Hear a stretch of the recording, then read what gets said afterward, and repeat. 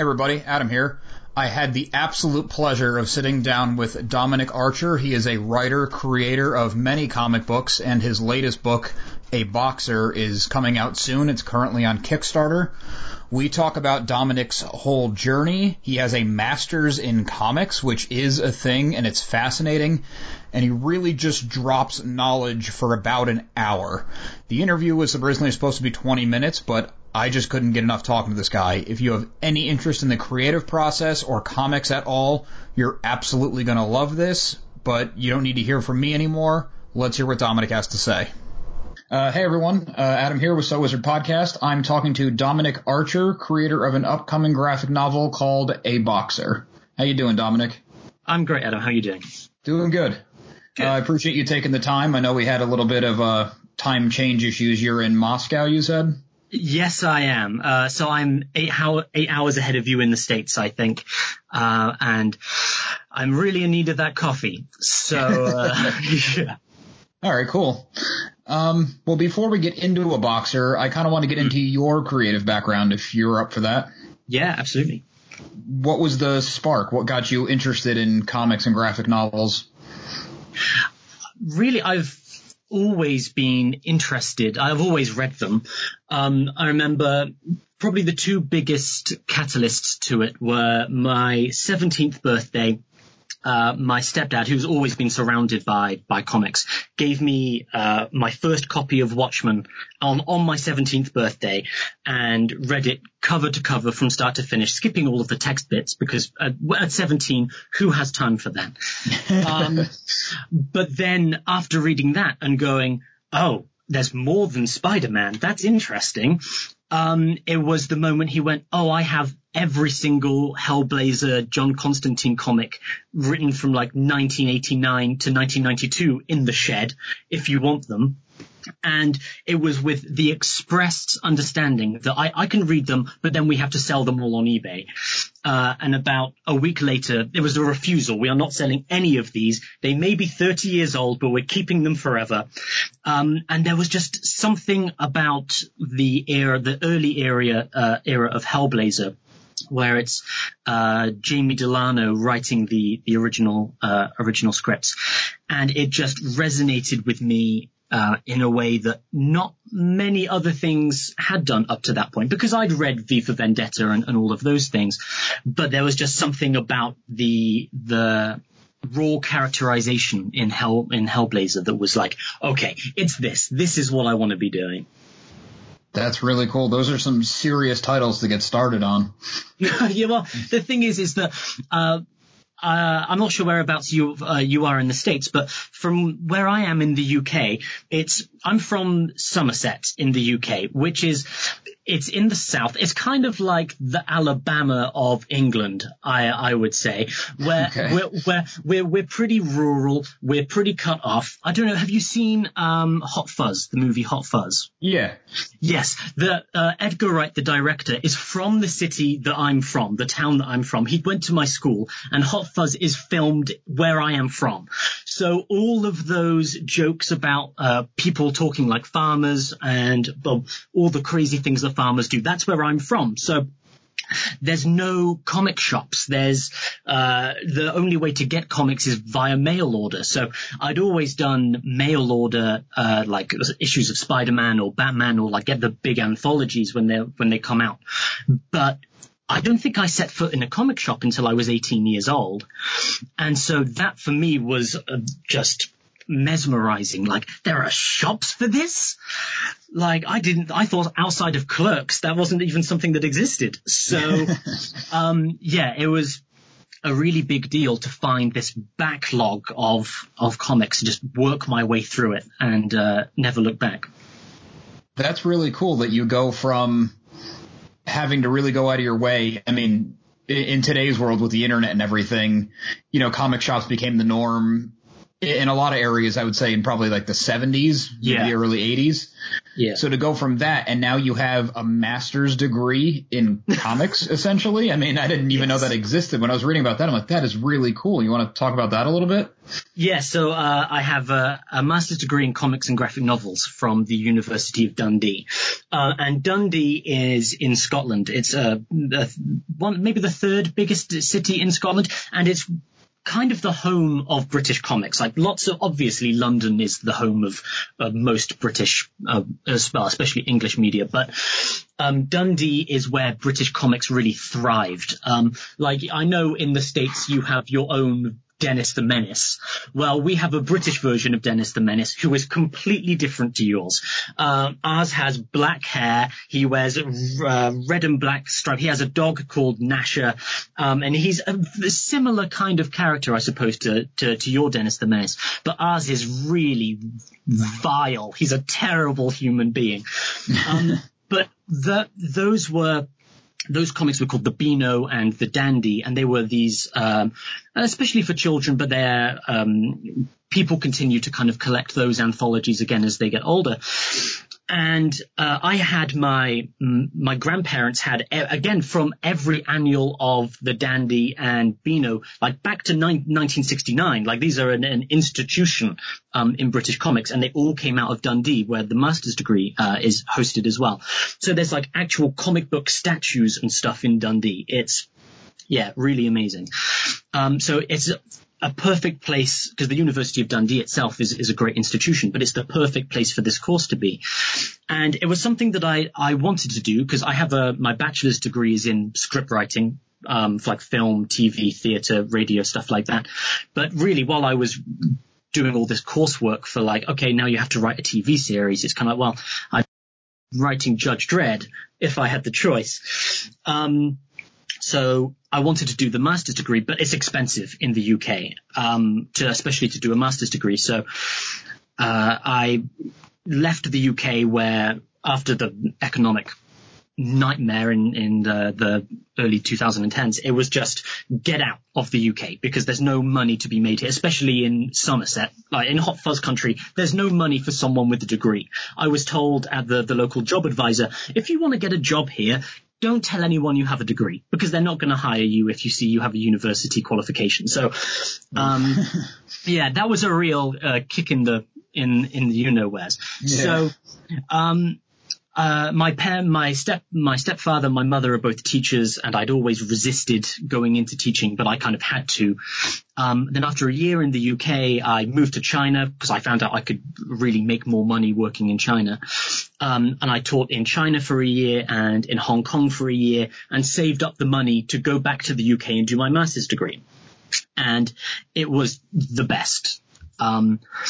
I kind of went there with this assumption, like, I know every rogues gallery for every superhero that has ever existed. Like, this degree, it's already in the bag, right? I've already passed the degree, because I know everyone's secret identity, and that's basically going to be it. And then the first thing, they slap Understanding Comics by Scott McCloud in front of you and go, now read this back to front, because you're going to need it for what's going to happen next. And it was just the biggest education in comics. It was just invaluable to me, absolutely invaluable. And I met amazing creators, and it was an international, there were maybe 20 people on the course at most, but we varied from people like myself, who I was 25, 26 when I went there to study it, and I like earned the money to go and do it. Then there were people who had just come out of their art degrees who were like straight in there. We had Monty Nero, the comic book writer. He's written for Marvel, and he's written some X-Men titles. So we've got like actual established writers on the course as well. And just we've got French creators, we had American creators, we had Icelandic creators. It was just, yeah, really amazing. And it was on the master's degree that I met Gary and Mark, and I forgot to say Brazilian creators. Mark is from Brazil, and Gary and Mark are the penciler and the inker on the Boxer. So all of those people that I've met have been a huge influence on the work, and 3-4 years later, we're still, working on projects, which is the best. Yeah, really. That is very, very interesting. Like I said, I never heard of a master degree in comics, and then to have it be this whole deep dive and cultural meld had to influence the work tremendously. Yeah, absolutely. And it was really interesting watching the international students coming over, because we had one girl coming over from the States who is an absolute academic, because the course is split into two parts. There's the academic side of the degree, which I did, and then there's the art side of the degree for people who are really talented. And I just, I'll just write a couple of essays and hope for the best. But the artists are incredibly mind-blowing. But you've got, we had just two students from America coming over, but then they're coming over to study comics, but it's like, okay, well, before we start that, we're going to have to teach you everything about British comics, because it's the town. The town is built around it. And, there's just been a real embrace of the culture, a real celebration of the culture of British comics there, which it's something that, has often been forgotten in recent years. With British comics in general, we have a history in British comics we have 2000 AD who make Judge Dredd and those science fiction Megacity 1 comics. But what has a habit of happening is of super talented, amazing writers and artists will go into 2000 AD. Then they are there for 2 or 3 years, and then a Marvel, DC, Dark Horse, Titan, Image will come over and then swipe them all. And British comics is kind of lacking a bit of a kick. It needs something to jumpstart it again. And I think the degree is a step in that direction. It sounds like it. It sounds like it's a huge international draw. Yeah. So also looking through your portfolio on your website, it looks like you have a huge range of comics too, like every genre, every style, and even like you have stuff that looks like it's from now. You have stuff that looks like it's from the Silver Age, but you've created them. Yes. Was that influenced by your time in this degree program? Because it sounds like it was kind of everywhere. Yes, yeah, absolutely. And that's very complimentary of you to say that it's so varied. I'm like, oh yeah, I guess. A lot of it does come from looking at comics with a more academic mindset that I didn't necessarily have going in, but that I really learned to appreciate. Because there were things in the Silver Age and the Golden Age especially that I was just kind of ready to dismiss, where it's kind of looking back at those comics and going, yeah, but what did Jack Kirby really have to offer? Right? Like, yeah, he was groundbreaking for the time. There's no doubt about that. But looking back at it now, the art has evolved so tremendously. What is Jack Kirby really doing? And it was just mind-blowing, especially studying alongside the artist, because the artists learn from looking at art in a way that I'd never appreciated or understood. And the biggest influence probably on my work was going back to Winsor McCay, who was the old American cartoonist back when they were in newspapers, and his work on Little Nemo in Slumberland, where this is before comics there's before the superhero, before any of this, and he's experimenting with the form of comics, and it was because it was so fresh and the medium was so young.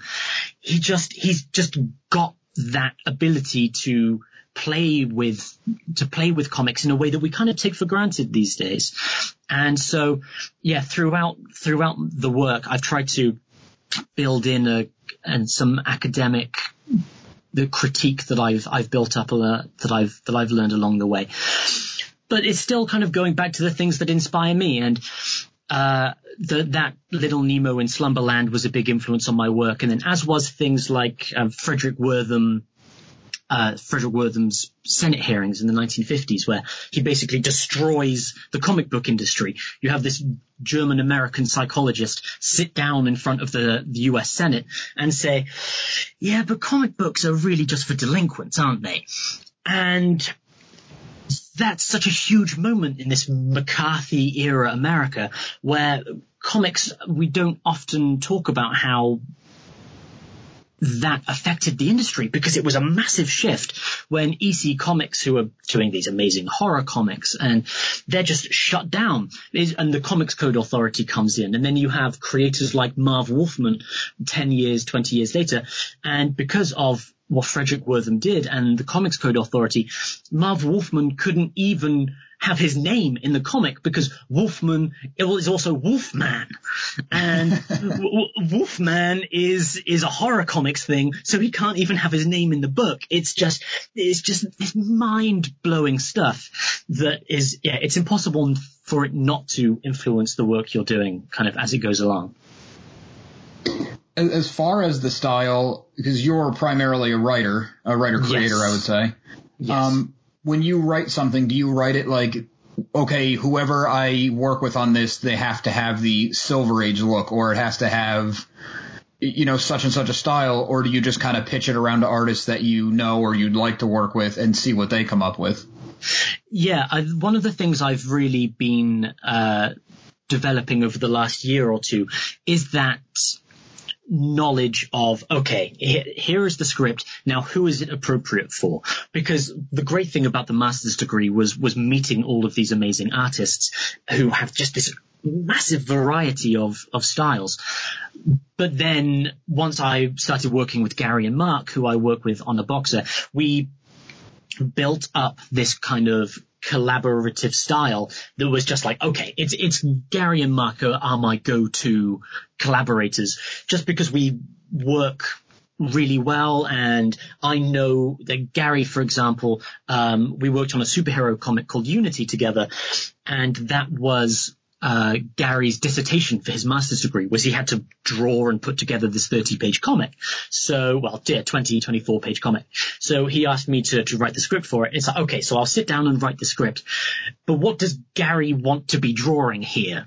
Is what I'm thinking while I'm writing it, right? Like, it has to be a good script. There has to be the story has to be good. The characterization has to be good. But what's going to be fun for Gary to do? And then I've moved on to more autobiographical stuff recently, and I've been working with a wider variety of artists, because the guys that I'm working with on A Boxer are not necessarily going to be interested in a delve into my mental health history, or, something like, we'd rather be drawing superheroes than talking about how depressed you are all the time. So the other big lesson has been, yes, it's important to find a penciler and a penciler that can work with the style of the script. But more than that, the biggest surprise to me has been the influence that the colorer and the letterer have on the work. Because that was another thing that I was just, as a writer, was so willing to take for granted. It's one of the things with lettering where you see letters and colors in the comic, and if you don't notice it, it's kind of doing a good job. And that allowed me for so long to just completely unappreciate the talent and work of colorers and letterers, until I did a comic called The Card Sheet, which was an adaptation of the song The Card Sheet by The Clash. I keep doing adaptations of The Clash. I don't know why. but we worked with Ruth Redmond on that, who was a colorer for Marvel. She colored Worst X-Man Ever, which is a really great book. She colors a lot of Deadpool and stuff like that. And I managed to steal her away to come and do The Card Sheet. And there's a piece of coloring she does in this on a Union Jack flag, on the British flag.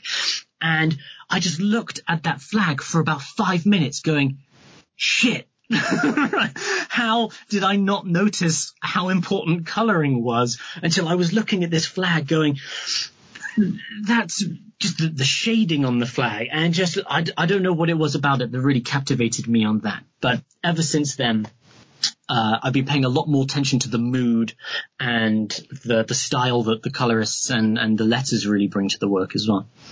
That's really cool that you mentioned that, because I've been noticing that myself recently too, especially in the lettering. Is like you think, you just put the dialogue in the bubble and you move on, but there's so much to it.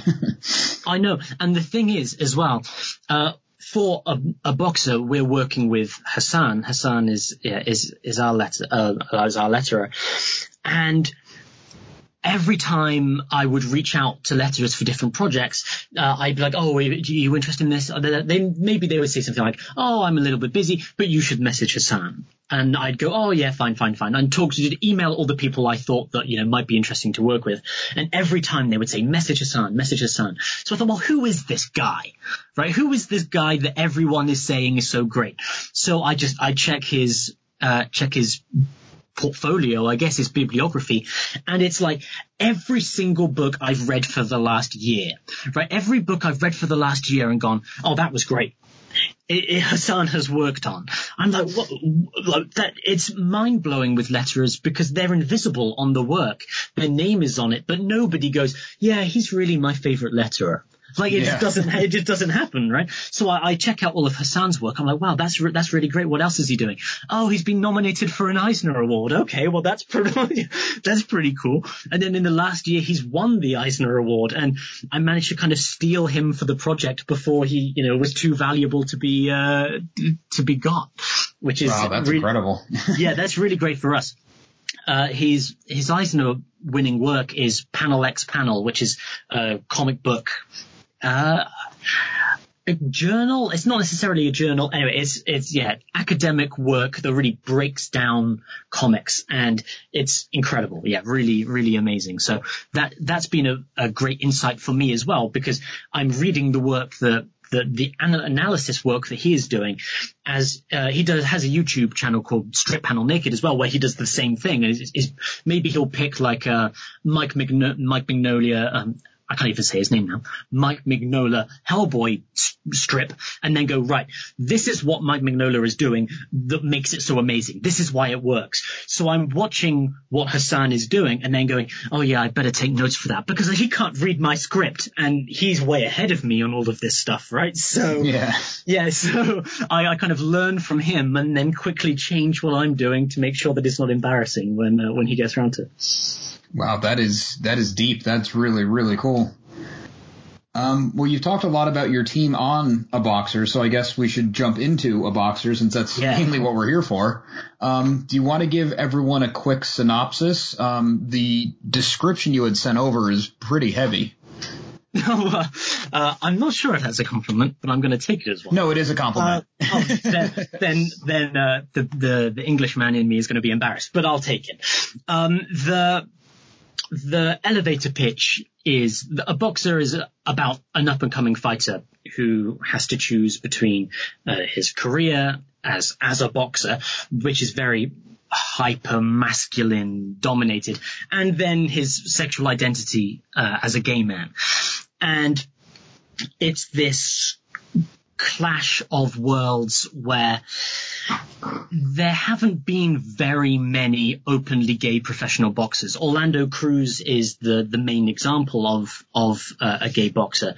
And what defined Orlando Cruz was that he came out publicly and said, I'm gay. What he said was, I'm Puerto Rican and I'm proud of my nationality. I'm gay and I'm proud of my sexuality. And those were the things that he defined himself as a fighter, and went forward with that proudly. The issue for the main character, Mike Shepard in A Boxer, is that he doesn't want to be defined by his sexuality. He wants to be remembered like Muhammad Ali is remembered as the greatest, or like Mike Tyson is remembered like the baddest man on the planet. Like one of those fighters that just echoes through the halls, for their warrior nature. Whereas coming out in a sport especially in a sport where there are so few other gay athletes, it's really going to be the thing that defines you. And it's an uphill battle to make yourself known as the greatest of all time if everyone is always saying, oh yeah, that's the gay boxer over there. So yeah, that's kind of the main the main thrust of the story. There's also kind of boxing's a very international sport, and as we said earlier on, I live in Moscow in Russia, and boxing and MMA, and they are very, very popular here, very big here. And being gay is not very big here. It's not accepted. It's, two guys holding hands can get beaten up in the street. And trans women get laughed at in the street, and it's difficult in a sport like boxing where it's so international, and so many countries like the Philippines and Russia dominate the sport, but they also have views on sexuality that are kind of a little bit less widely held in other parts of the world. So yeah, it's kind of about how is this fighter going to balance those things? Is he ever going to balance them, or can he balance them, I guess? Does your living there, is that what, I guess I should ask more widely, what inspired the story? Yeah. Well, I used to live in China, and I was a teacher at a high school in China. And in China, I was incredibly isolated. I was in a town of maybe 50,000 people, but I didn't speak particularly good Chinese, which was a real problem.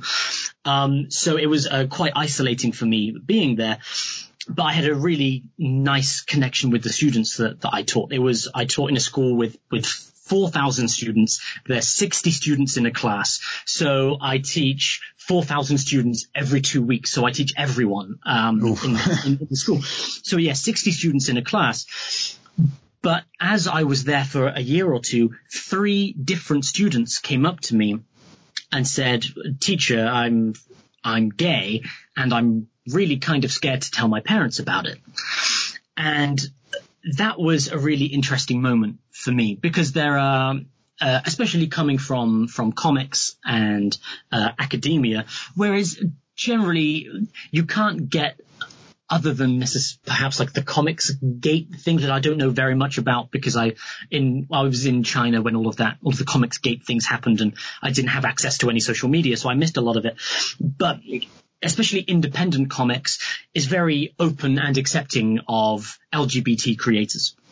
And so then being in China, where, these kids are genuinely thinking, if I tell my parents that I'm gay, that's going to be a problem, because my parents want me to marry, and then they want me to have children. And then there are all of these cultural expectations that I won't be able to do, and they were scared of the consequences of that.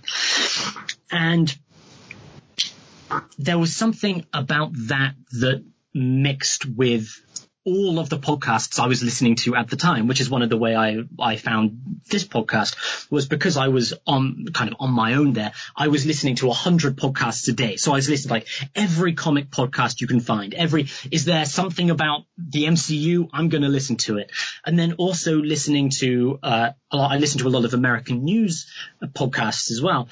And so it was listening to things, talking about the clash over identity crisis that's going on in the States and in the UK as well.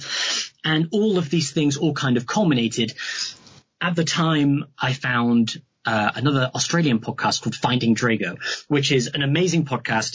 If anyone has the chance to check it out, I would. Finding Drago is an Australian podcast about the mysterious author of a Rocky IV fan fiction novel who disappeared in the mid-90s, and nobody knows what happened to him.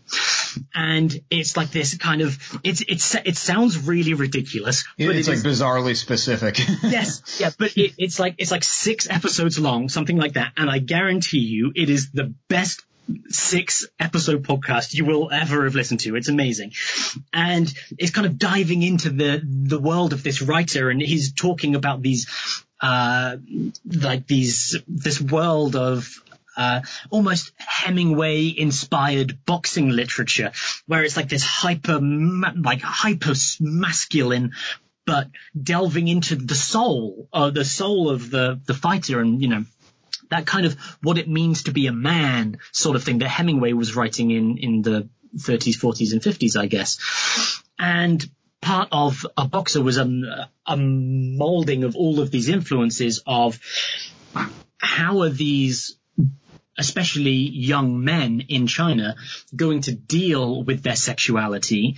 How am I dealing with feelings that I have maybe about myself, my own sexuality, my own masculinity? And then how is masculinity changing over all of this time?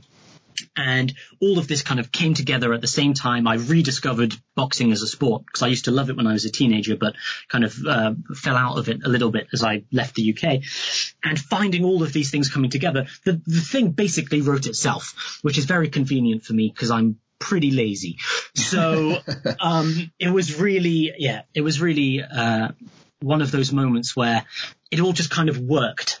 And I knew that it worked because I have a Slack channel with Gary and Mark, who the penciler and the inker who I did the master's degree with. And normally we just go, God, isn't Jonathan Hickman amazing? And that's basically what the Slack channel is. But I will also just throw ideas at them constantly. And I throw so many ideas at them that they kind of go, yeah, whatever, fine, another one. But I know that it's an idea I have to work on when it sticks. And The Boxer was the idea that I threw at the Slack channel, and Mark went, that one, write that one. And I was like, okay, basically, if someone else thinks that the idea is worth working on, then I guess I'll have to do it. That's really cool how it came along. And the book talking about your discovery of comics and the era you discovered and how you just kind of love little bits of everything from everywhere when you're talking about your experience at school. A Boxer has a really classic look to it. I would say a Silver Age look. Yeah. And I wanted to say it was dealing with a modern issue, but this isn't really a modern issue. It's more just modern that it can be talked about now. Yes. Yeah, absolutely. And one of the problems I have with a lot of media, and especially a lot of modern, I was going to say independent. You know, people say that Image Comics is independent, but it's Image Comics, so it's not really anyway.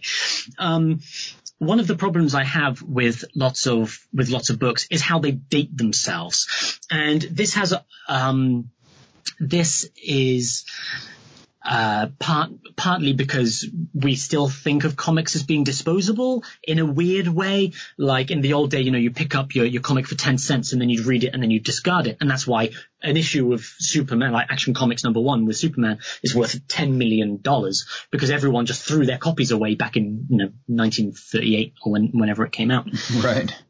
So nobody kept them, so now it's worth something. But we still kind of treat comics like that, but also we don't, because we put them in plastic bags and we keep them in our sheds for 10 years until your stepson can discover Constantine, and then all of this happens. So it's not disposable. But a lot of the creator-owned comics will age themselves by going, here's my teenage character on Twitter, or even worse, here's my teenage character on MySpace. And then someone reads your independent comic 15 years later, and they're like, what is this talking about? And it becomes part of that loses its relevancy. And that's something that I kind of wanted to avoid a little bit on A Boxer, because as you're saying, it is a modern story, but it's only modern because we're talking about LGBT issues now. The LGBT issues can kind of be substituted for whatever is, the topic of the day, the time that people are reading it in. I hope it works like that. So the biggest inspiration we took for the art outside of comics was the American realist artist George Bellows, who, I don't want to embarrass myself here, was doing boxing art back in the early 20th century. And kind of like before Sporting Photographs, is like George Bellows' art on boxing is just iconic, really. It's like the Raging Bull of the 1920s. It's just the sheer force of will of these two fighters comes across. So that was kind of what we wanted to capture. And Gary's pencils did a good job of that. Mark's inks created this depth that was really great. But then Amanda, our our colorist, who is another Brazilian illustrator from Sao Paulo. She's the winner of a Dente Award, which is an independent comics award. Well, it's a comics award from Brazil. She won the Dente Award for Best Independent Comic. So she's an award winner all in herself. She took what I was saying in the script and then just blew past it in a way that I had no expectations for. When those colors came back and it captured that grainy classic style like you're discussing, it was just a moment of, how did she know that was what I wanted when I didn't know that was what I wanted? And yeah, we were really lucky that she just intuitively caught the classic style, because to me, it feels like it should be printed on newspaper print, right? It feels like it should be on that rough paper. And because, it looks like something from the Silver Age, as you're saying. And that's something I'm really proud of, that we've managed to capture that feeling of kind of timelessness almost. I mean, hopefully that carries through. Twitter's not going to pop up anytime. Yeah, I think you definitely nailed it, at least in the look, which is really cool how it just kind of came to be and it wasn't some huge planned discussion. Yeah. Yeah, we were really fortunate with that. And it's, for me, working with Gary and Mark and Amanda and Hassan is just an incredible experience, because I've been writing comics for far too long, for 10 years, I guess, but nothing has come together like this. Nothing has just worked as perfectly as this. And they are so good. They are leaps and bounds ahead of where I am, which is both scary and kind of inspirational, because as I was saying, with learning from Hassan to make sure I'm not embarrassed in the script, I'm constantly trying to go, right, they are this good, I need to be, at least on par. So it's kind of a playful competition that I feel with the rest of the creative team that they will have no idea about. They probably, nobody is reading the script going, oh God, I really need to do my best work on this, but they're doing their best work anyway. So yeah, they're just professionals, I guess. That's really cool. And that's how you grow as an artist yourself. Yeah. Yeah, absolutely. And from here, we're running Kickstarter this time because we have a publisher. We're publishing with BHP Comics, who are a British comics publisher. They've won a couple of awards they're pretty new, but they've won awards for like best new publisher and things like that. And they just printed the work of Charlie Adler, the artist from The Walking Dead. They just printed like his life collection of art, and they work with Frank Quietly, the Scottish comic creator a lot. Like, they work with some really good big names.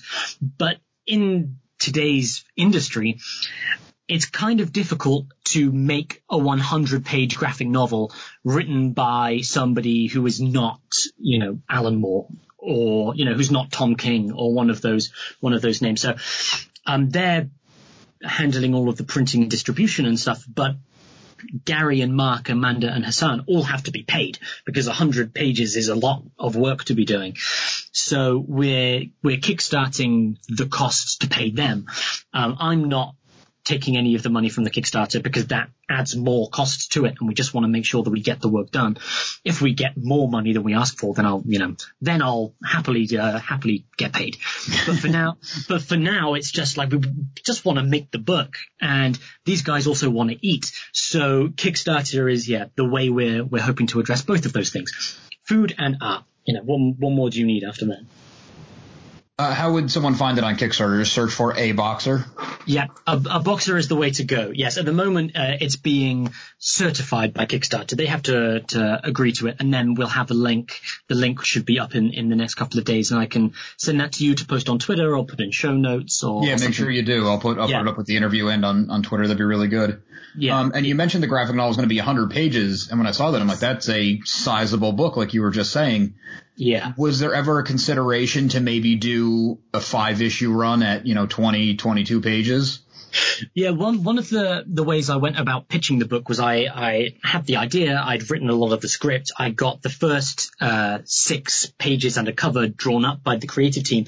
Then I went to a Comic-Con in the UK, a very small Comic-Con called Comixolopia, and it was really small, there was nobody there, but somehow they managed to attract the head of IDW Comics. They got Eric Stevenson, one of the main guys at Image Comics. They had Frank Quietly, they had Kieran Gillen, they had like all of these just amazing institutions really of international comics. They had Delcourt from France and BHP from the UK were there. And I had the chance to sit down with all of them, basically with all of these incredible publishers, and pitch the work to them, which is a dream, right? Like nobody goes to a Comic-Con and gets to pitch their book to Image Comics, right? Like it just doesn't happen. Oh, I imagine people walk up to them all the time and they say, yeah, sure. And then they... Yeah, absolutely. And like for us in the UK, lots of like, we all have this dream of, I'm going to go to New York Comic Con, or I'm going to go to San Diego and I'm going to make it big and everyone's going to see how great I am. But no one's got time at San Diego Comic Con to sit down with you. Like they've all got to go into the stadium while everyone cheers and whoops and, Right. there's no time to pitch your book. Whereas in Comixolopia, all of the same people were there and they had nothing to do. So it was a lot of, hello, Chris Ryle, head of IDW Comics. Can I buy you a drink and tell you about my book? And there, all of the publishers wanted something different.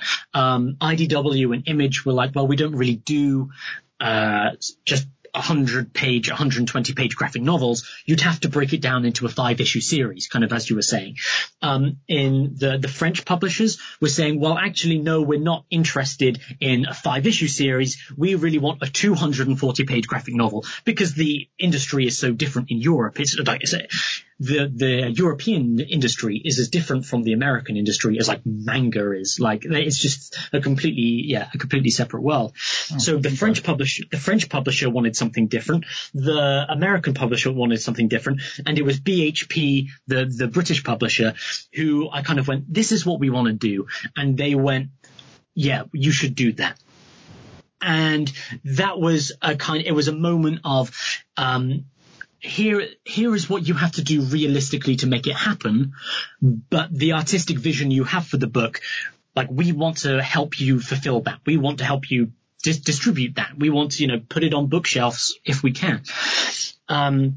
Which was a big change from sending the work off to the States and then go, well, the market really wants individual issues. So you're going to have to rewrite and restructure the entire story, because writing like an ongoing comic series, you have to have an overarching story for your 5 issues, but then you also have to have an open and closing story of your 20-page comic as well for it to, right. For each issue to feel complete. Whereas with BHP, it was like, okay, what's your story and how are you going to tell it? And yeah, that has really worked in our favor. So when it does come out with the Kickstarter, then it's a full on book. We've got stretch goals as well for, some extra, we have 3 extra 5-page, comics to go. It's to serve as chapter breaks and an epilogue to kind of expand on the work, and then also, to fill in some side characters that don't get as much time as we want. And then, one of the things I'm really excited for, because I've turned into a academic nerd as well, which is awful. It's really bad. All I ever wanted to do was write Spider-Man, but now I'm like, how can I do this essay?